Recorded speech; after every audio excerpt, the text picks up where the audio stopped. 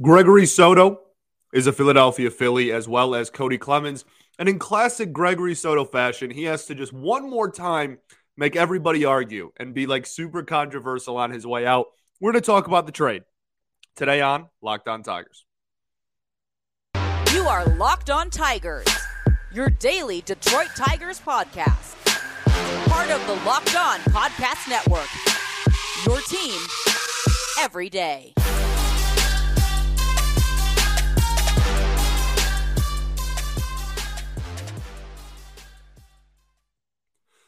What is up, everybody? Welcome back to another edition of Locked On Tigers. I'm, of course, your host, Scott Bentley. Today is Monday, January 9th, 2023. Thank you for making Locked On Tigers your first listen every single day. Free and available wherever you get your podcasts, including YouTube. Today's episode is brought to you by BetOnline. BetOnline, as you cover this season with more props, odds, and lines than ever before. BetOnline, where the game starts. I've been saying the wrong date for a while. Somebody pointed that out. Thank you. I'm trying. I knew it was going to be a tough transition. I'm probably going to say 2022 a lot more. It's 2023. And with the 2023 season, we'll bring new moves. Y'all wanted moves? We got moves. I wanted moves. We got moves. And again, of course, just because Gregory Soto is involved, it's going to be crazy controversial because that's just what he was, really. He was a polarizing figure, and not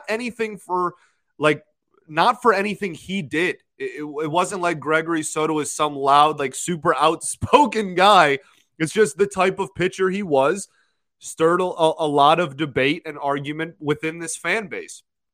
And so the only thing I'm going to say, and we'll break down all the players, we'll break down the return, we'll break down where the roster stands currently. We will cover everything you want to have covered with this trade in this episode, okay? That's just what the whole show is going to be about. I just want to start it off by saying it is possible, and this is the camp I fall in, it is possible to think Gregory Soto is a pretty good pitcher and still think that this is a good return. It is not as black and white as Gregory Soto sucks, so this is good, or Gregory Soto is amazing, so this is terrible. This is good value for what we just gave up. And I think Gregory Soto is a pretty solid pitcher.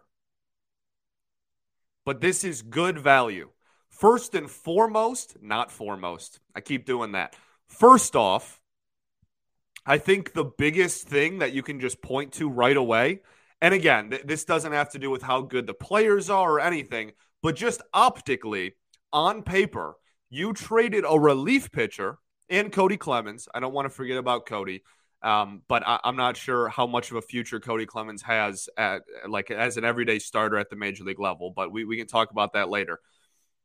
You traded a reliever for 3 bats. Relievers are Gregory Soto's going to get you what? Somewhere between if we go like really low versus like really high, we make the range really big, 40 to like 70 innings on any given season. You traded one dude that's going to be at most 60 to 70 innings, like at most. And in return, you got 3 bats, 2 of which could get legitimate playing time this season, like immediately, and have 5 years of control left. And the other one has 6. Just optically, that alone is solid value for a relief pitcher. Okay, now we'll talk about the players individually and whatnot, but just I want to start off with that because that's a thumbs up. 3 dudes that could potentially play every day. I don't think all 3 will be everyday players, but 3 bats, 1 reliever, good value. All right. So my brain is just going in so many directions when these kind of moves happen. So where do we want to start? I guess we can start. We'll end with like where the team is now and whatnot. So we will talk about the trade first. Let's talk about the return We'll talk about the players, then we'll talk about Greg, then we'll go on to whatever else we need to do. So I think the biggest, I don't want to call it a lie because that seems way too dramatic, but one of the biggest like myths I saw after this trade was, oh, the Tigers are getting like 3 bench players, and so that's dumb, and this is a bad trade. They're bench players on a team that made the World Series, and one of them played in like 115 games. He wasn't even really a bench player. And one of them started more than he didn't start this season. So that's not even really true. But even if it was like these are all 3 like depth bench, they are depth bench pieces, quote unquote, for a really good baseball team. And the Detroit Tigers, I hate to be the bearer of bad news if you haven't come to terms with this, are not a very good baseball team right now. And so if you can trade 1 player and get 3 that all potentially could have impacts at the major league level immediately and for the next 5 years, that also is a good move. So this, like, oh, they're just going to be, because they were depth pieces for the Phillies, they're going to be depth pieces for us, is just preposterous. And that's also not me saying that these dudes are going to be, all 3 are going to turn into everyday players either. The likelihood of that is also relatively slim. Okay, I'm not trying to sell you that these 3 dudes are all going to be 162 game like starters for their entire careers. But, and in the same breath, the whole like, oh, they're not prospects. They're all like 26. They're all between 25 and 27 years old, all 3 of them. Like, oh, like they're not prospects. They're not young. Like they are what they are. Like that's kind of in the same breath of what the conversation I just had. Like that's also, it's not that black and white. Nothing is. Everything's a spectrum. It's not that black and white. Like these guys couldn't find everyday spots. And again, one of them played in over 110 games. But they couldn't find everyday spots. Well, again, that's because they were playing on a really good team that made the World Series and added more pieces this offseason. The Phillies have only added more.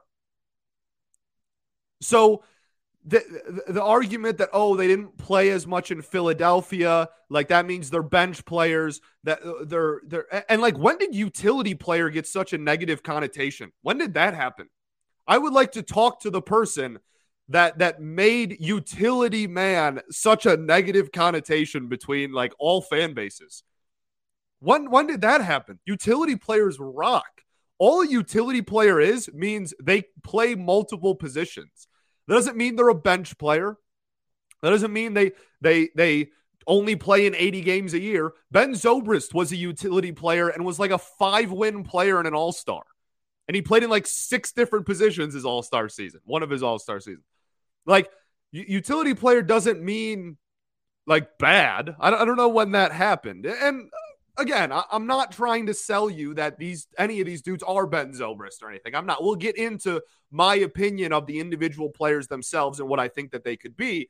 But there's just a lot, like initial trades happen and everybody just immediately just like fires off their opinion is like, this is garbage. This is great. This is whatever. Like some of the instant like hothead reactions were just wild to me. And so I just wanted to address all of those. Like these guys will play here. 2 of them, especially right off rip, are going to get legitimate playing time. And that's awesome. Because we have 2 guys now that, I mean, we got 3, but again, we have at least, we'll put it that way, 2 guys now who are in their mid-20s with 5 years of control left that are going to have the potential, if they're good enough, to play every day and become everyday ball players on massive positional needs or be utility players, whatever, for a reliever and an organizational depth bat that was not going to make the major league roster this season and is older than these guys or same age-ish. So I just wanted to start with those. The optics, the initial reaction of whether it was negative or positive, just like the initial optics of the deal, I like, and I found it really wild that so many people didn't. So let's get into the players themselves. Okay, we'll finally get to that part of the show. I know that that's what most people want to listen to. So we'll get to that part. We'll break down all three players we got. We will just go over Gregory Soto one last time for old time's sake. Just talk about the player that we gave up. And then we will get into, in the final segment, where the team kind of stands now and just like what the roster is going to look like, what the game plan is going to be, where these guys are going to play, what the bullpen looks like now, etc. Okay, so we will do all of that right after I tell you all about our friends over at BetOnline. BetOnline.net is your number one source for sports betting info, stats, news, and analysis. Get the latest odds and trends of every professional amateur league out there. From pro football to college bowl season, basketball, they've got it all at betonline.net. If you love sports podcasts, you can find those at betonline.net as well. They're the fastest and easiest way to get your betting info. Start to the website today or use your mobile device to learn more. BetOnline, where the game starts.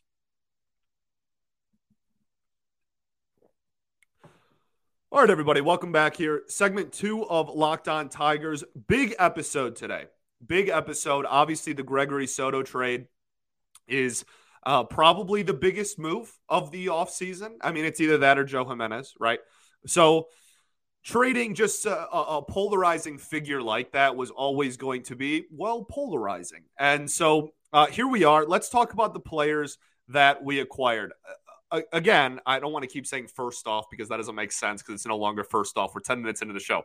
Another thing to point out with the players that we received was that we've been talking about for months, ever since Scott Harris made the comments, that this team wanted to add catching depth. They wanted to add a left-handed hitting infielder and a right-handed hitting outfielder. And they did all three of that by getting rid of Gregory Soto and Cody Clemens. They addressed all three of those in one trade. And so that, again, if you don't like the trade, that's fine. But they are addressing what this team needs, and they are fulfilling their game plan. Time will tell how the game plan works out. Let's talk about these players, finally. I've said it like 8 times. Let's actually do it, okay? First up, we have Matt Vierling. This one's really enticing, and this is the one that I think a lot of people pointed to immediately and were like, this guy is really exciting.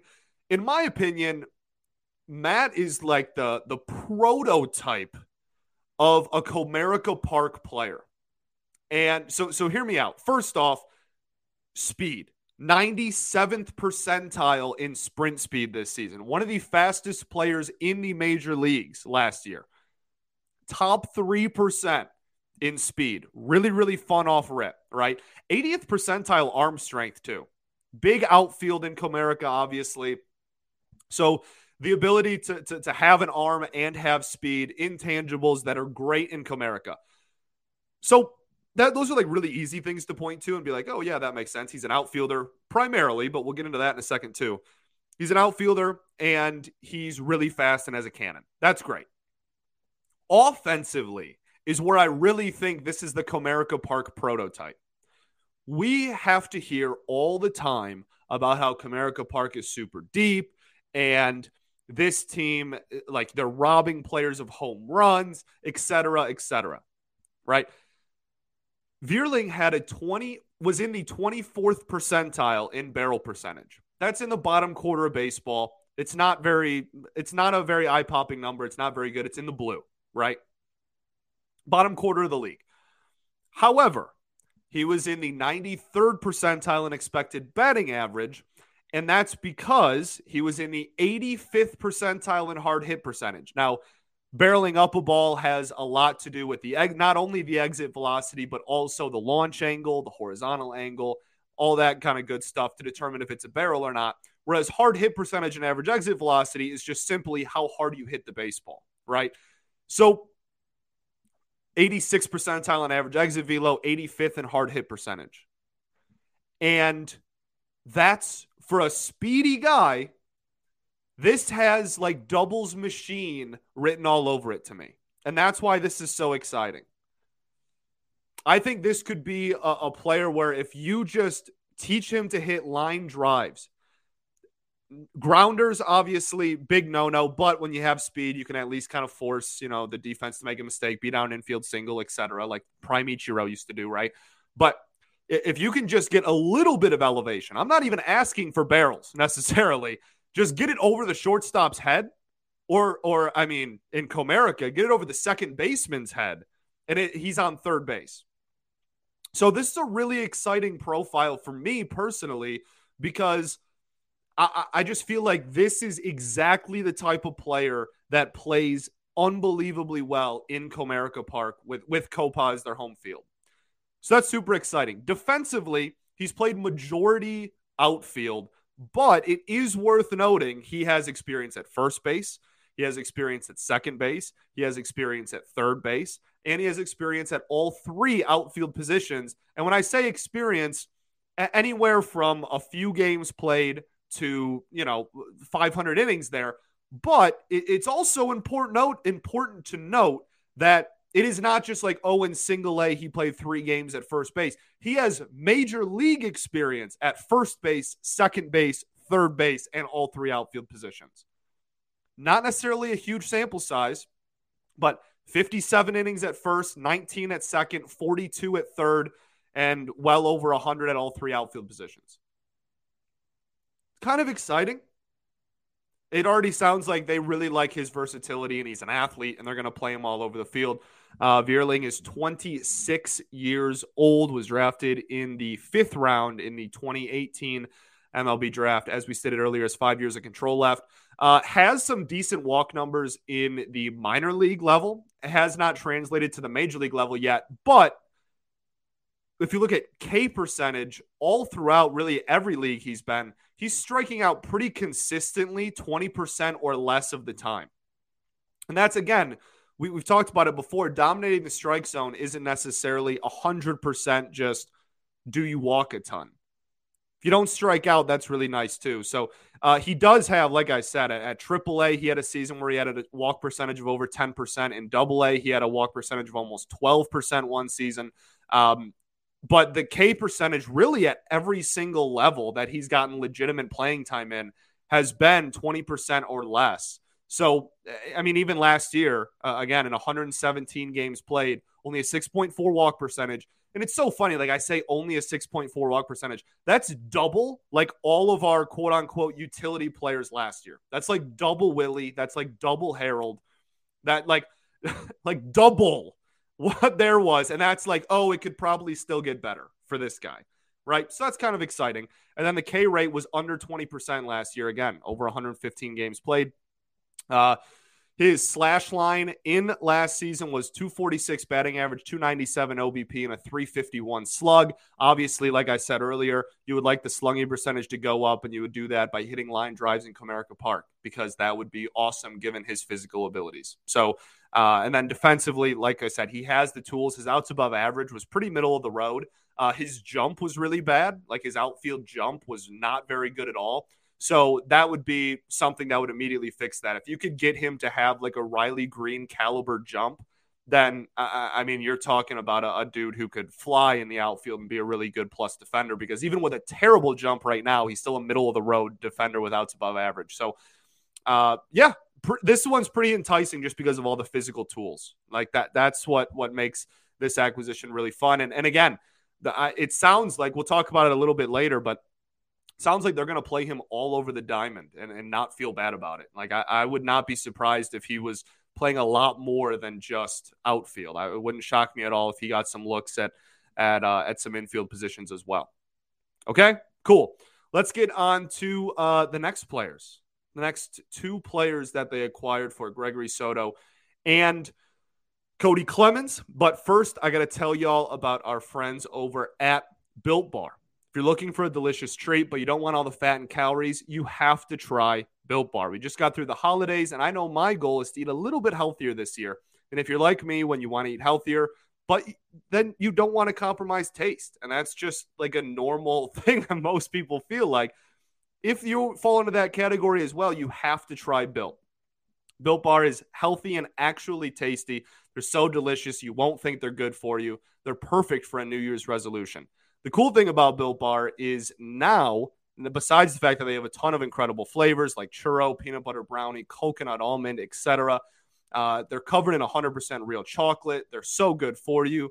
130 calories, 4 grams of sugar, 17 grams of protein.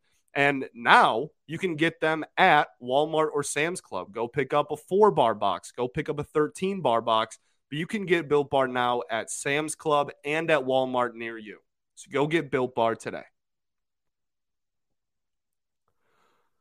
All right, everybody. Third and final segment here at Locked On Tigers. Thanks for making us your first listen every day. For your next listen, check on Locked On MLB Prospects. Host Lindsey Crosby is a prospect encyclopedia. He's going deep on the MLB stars of tomorrow. It's free and available wherever you get your podcasts, including YouTube, just like us.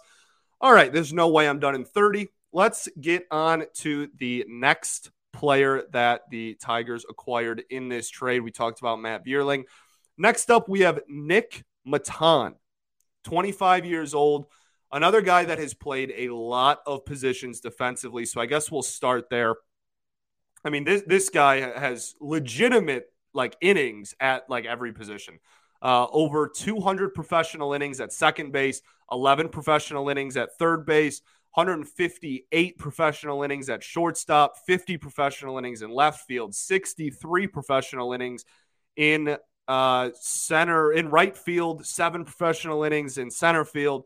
I mean, even has 100 innings as a DH professionally. He's just playing all over the diamond and getting legitimate looks all over the diamond.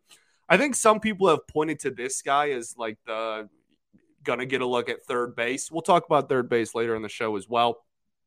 But this is another one that really just fits the profile of what this team is trying to do.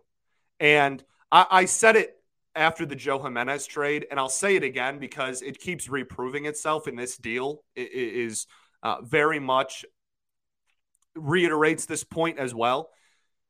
Whether you hate these trades more than anyone and you think these are the worst trades in the world, or whether you think these are the greatest trades of all time, it is objectively true that this front office has a profile. They have a type, and they are going to see this through with their profile. That's what they're going to do. They are going to get high walk, dominate the strike zone guys on offense and on the pitching side of things. Look, man, we can call a spade a spade. Gregory Soto was never going to fit the profile of what this front office wanted. He is way too sporadic. They wanted him, I think, to take a big step forward last year or in 2022, and he didn't. And the walk numbers pretty much stayed the same with an over 5 walk per 9. It is what it is. I wish him the best. I love the dude. But this front office is going to see this through. And at least this team has an identity. That's that rant I went on with after the Jimenez trade, right? At least this team has an identity, and they are going to acquire players that fill that identity. And they're going to see if it works or not. The previous regime, I can't imagine you think it was better than the current one, but even if you do, whatever, this is Avila 2.0, which is also absolutely ridiculous to state out loud for the public to hear. But at least they have an identity, and they're going to see if it works or not. Okay, cool. So, yeah, Maton is someone that, and if my pronunciation is a little off of any of these guys, we'll figure it out when the season comes along, all right? This is a dude that has really good walk numbers in the minors, and also in a pretty small sample size, but in a sample size at the major league level, has decent walk numbers as well. So far in 87 games at the major league level, 216 plate appearances. He has a 9.3 walk percentage. That's solid. He's striking out a lot at the major league level, but in the minors, he didn't strike out very much. So I think that that's just going to come with development. So, yeah, I mean, if you look at any level of the minors, he's walking at 13.5%, a 15% walk rate season, 12.5, 11, 12. This dude walks a lot. and that fits the profile. Again, so the one thing that a lot of people pointed to was the strikeout numbers. They were pretty high at the major league level, again, which is objectively true, and no one's going to say anything otherwise. But at the minor league level, it hasn't been nearly that high. It's like 10% higher at the major league level than it ever was, even at its highest in the minor league level. So I think that that's something that developmentally could come along and he could get better at least that's what we're hoping for, obviously. Almost had a 1-win season last year in only 35 games. I'm not going to lie to you. That's pretty darn impressive. And one of the reasons for that is because of the versatility and just the good defensiveness on defense. We talked about how many different positions he's played. There are some positions, the shortstop, he was a negative defender for sure, but pretty much every other position, you can make an argument that he was at least a net zero defender. And when you have the versatility of playing 6 different positions, right? Like we talked about that with Harold all the time on this show. If you listen during the season, like Harold Castro played 7 different positions, but he didn't play a single one of them well.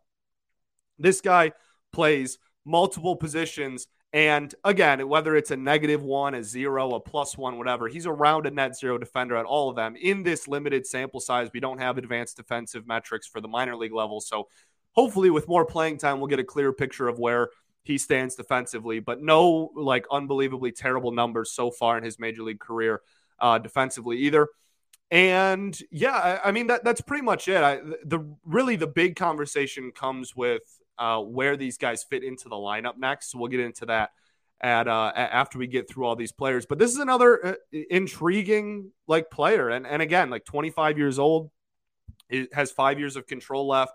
Like this is 7th round pick in 2017. I think he peaked at the 12th ranked prospect, depending on what site you use, I guess. So maybe that's null, but for MLB.com, he peaked as the just outside a top 10 prospect for the Philadelphia Phillies organization, not in baseball or anything, but in the Philadelphia Phillies organization. So was viewed at decently highly at one point when he still had prospect status, which he obviously does not anymore.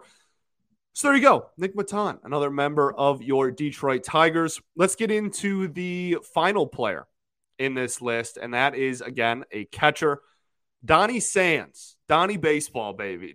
Donnie Sands, catcher for your Detroit Tigers. Now, I almost said for the Philadelphia Phillies, but that's not true. So Sands is a guy that was in the New York Yankees organization for like 6 years and then was finally moved to Philadelphia in 2022. And in the minors, put up solid numbers. And again, shocker, he walks quite a bit. Especially, I mean, again, he only has 3 at-bats at the major league level in his entire career. So he has 4 plate appearances. One of them was a walk. He has 4 plate appearances. So he looks like he played he says he appeared in 3 games. So I was going to say he played in 1 game. But regardless, 15.7% walk rate in AAA in 2022, paired with an 18.2% K rate. This is a guy that's almost walking as much as he's striking out in AAA this season. This will be his age 27 season. Appears to be a pretty solid defender. We have yet to see a big sample size at the major league level, but most people say that he has some defensive upside so far in the minors behind the dish. He's also gotten some legitimate innings at DH just because, again, like he's a good OBP guy. He's a good on base percentage guy, and he had a 428 slugging percentage for whatever that's worth in 2022 as well. That's not a low number either, but the on base percentage doing a lot of the heavy lifting in that OPS for sure. So I mean, again, it fits the profile. It makes sense. We talked about catcher earlier. Let's just transition to that. We'll just smoothly transition. If this is a 40-minute episode, I'm really sorry, but I mean, this is like the biggest day of the offseason so far for us. So I'm not too sorry. But so let's talk about where the team stands right now. Let's talk about where these 3 players fit into everything. We'll start with catcher just because we're already on the topic. Catcher is a position where going into the offseason, I made it very clear that I wanted to add a legitimate major league catcher. Instead of that, and we talked about this last week, instead of adding a top-end Wilson Contreras, etc., whatever, they went out and they got like 5 depth catchers, and that relatively loosely fit their profile. And whether it's previous pedigree, whether they just walk a lot, whether they're good defenders, whatever. And they're just going to see if any of them stick. And I know that that's not like the really attractive answer. And that's not something that everyone's going to like jump for joy and go, oh, fun. But that seems to be the plan at catcher. We're going to head into spring. Eric Haas is going to be 1A. 1B, it's going to be Jake Rogers' job to lose, but we're going to have like 7 catchers on the first day of when pitchers and catchers report that all could legitimately fight for some playing time. And again, it's going to be Rogers and Haas to lose. Absolutely. It's going to be their presumed job going into the spring. But we've had a lot of catcher injuries over the last couple of years, and catching depth has been needed. So this is good, even regardless of if they really turn into anything or not. Then B, I mean, I've said it a lot, but like this is what good front offices do. Even if it's not really great and you're not super happy about it, depth is important. And the reason that you get a lot of depth, especially young depth that fits your profile, is because then if the opportunity presents itself for any of these dudes in their mid-20s that we have now, Feliciano and now Donnie here, like if they get an opportunity, they have the potential to take it and run with it. And then, you're throwing something at a wall and hoping something sticks. Again, I know that's not like a sexy answer. No one wants to hear that, but that's what's happening. The other two is the much more fascinating conversation for sure. I want to start with third base. I am now of the belief that, and this is also not exactly going to make everybody happy, I don't think. I am now of the belief that third base is close to set. And I don't mean that I'm looking at this roster and going, oh, I know exactly who's going to play 162 games at third base this year. I don't think that exists. I don't think Nostradamus could tell you that. But I think that much similar to the conversation we just had with backup catcher is a very similar conversation to what's going to happen at third base. They have a group of guys. They have Henry Malloy. They have Kreidler. They have 2 guys in this trade that both have major league experience at third base, whether it's 5 innings or 500 innings, doesn't matter. They have played third at the major league level. And I already said Kreidler's name. Like you have, I don't want to say a revolving door, but you have a lot of options. That doesn't mean you have answers on January 9th. But you have a lot of potential answers. It's a multiple choice question that you are still thinking of and sweating over on ACT Day. Think of it like that, or don't. But seriously, like that's, you have 5 potential options for third. You don't know which one the long-term answer is. And you're going to roll into this season and see which one, again, sticks. And honestly, like I'm not trying to sound like a crazy person. That's like entertaining. And I'm not saying that this team is going to be the most entertaining team in baseball and they're going to be toward the bottom of the standings.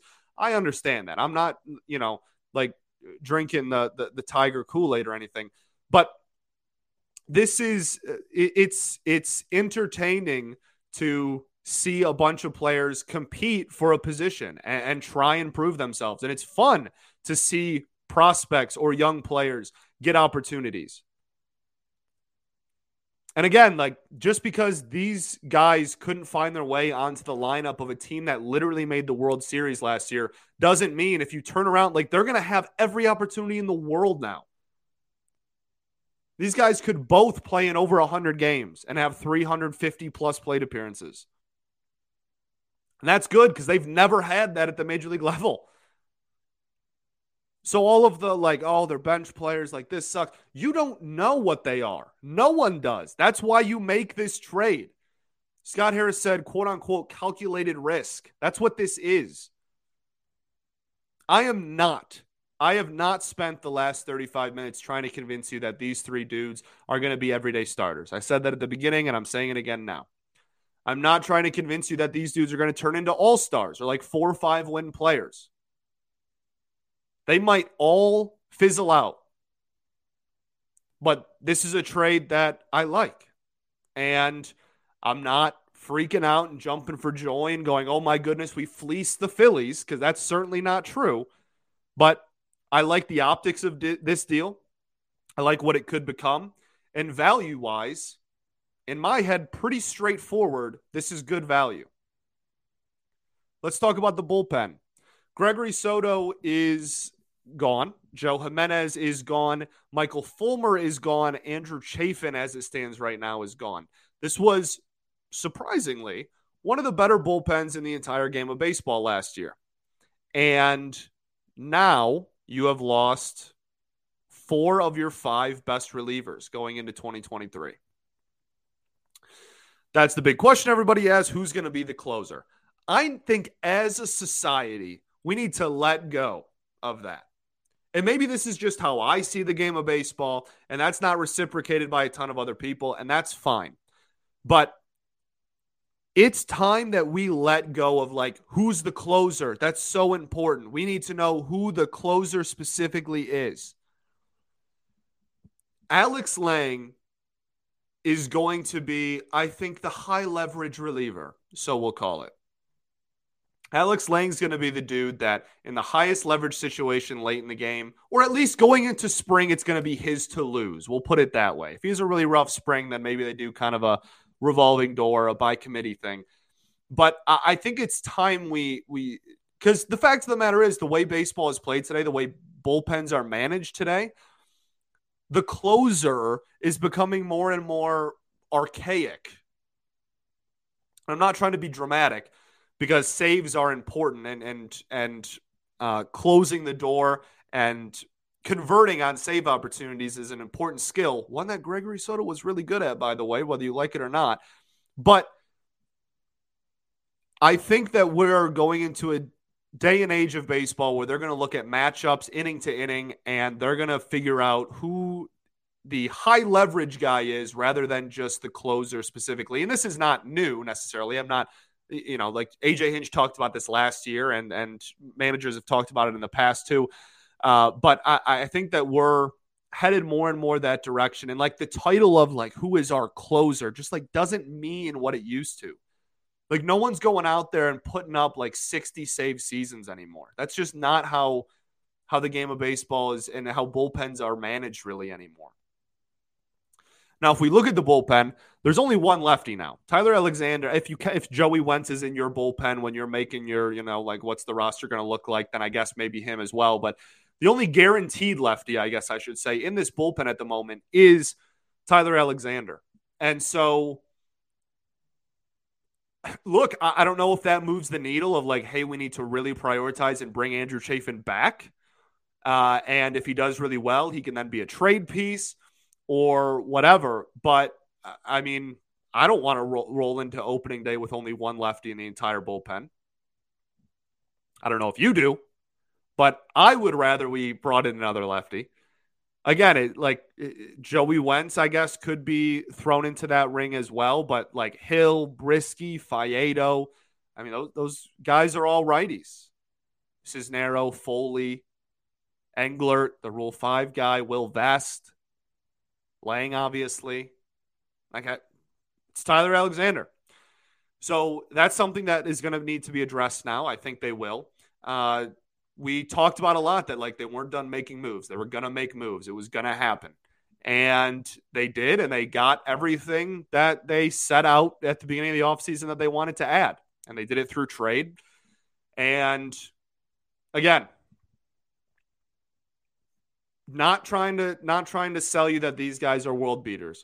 But I think that the ability to give them the opportunity to play every day or close to every day that they never would have had in Philly. And that's the reason why they're 25, 26, 27 years old and are still like fringe Major League Baseball players. Like it's not necessarily because of talent. Like Gavin Lux was like a top prospect for like a decade because he just didn't have room on the Dodgers. And I'm not trying to say that anybody on here is Gavin Lux, and I'm not trying to say that the Phillies are the Dodgers. Okay. So we can get that out of the way right now before I read a comment that says that. But that happens. If there's not a spot, there's not a spot. So that's something that, again, Scott Harris said earlier in the offseason, one of the best assets this team has is spots on the Major League roster to let people play. And this trade to a T exemplifies that point. Okay? Okay. Is there anything else? I don't think so. I'm trying to go over my notes and see if there's any more that I wanted to cover. Sorry my brain was all over the place. I think I articulated everything as well as I wanted to. I guess the last point I have is just this is what this front office, this new front office, thinks about your baseball team. And that might be a harsh way to go out, but they are willing to trade one player for 3, maybe not bats, just to see if they stick.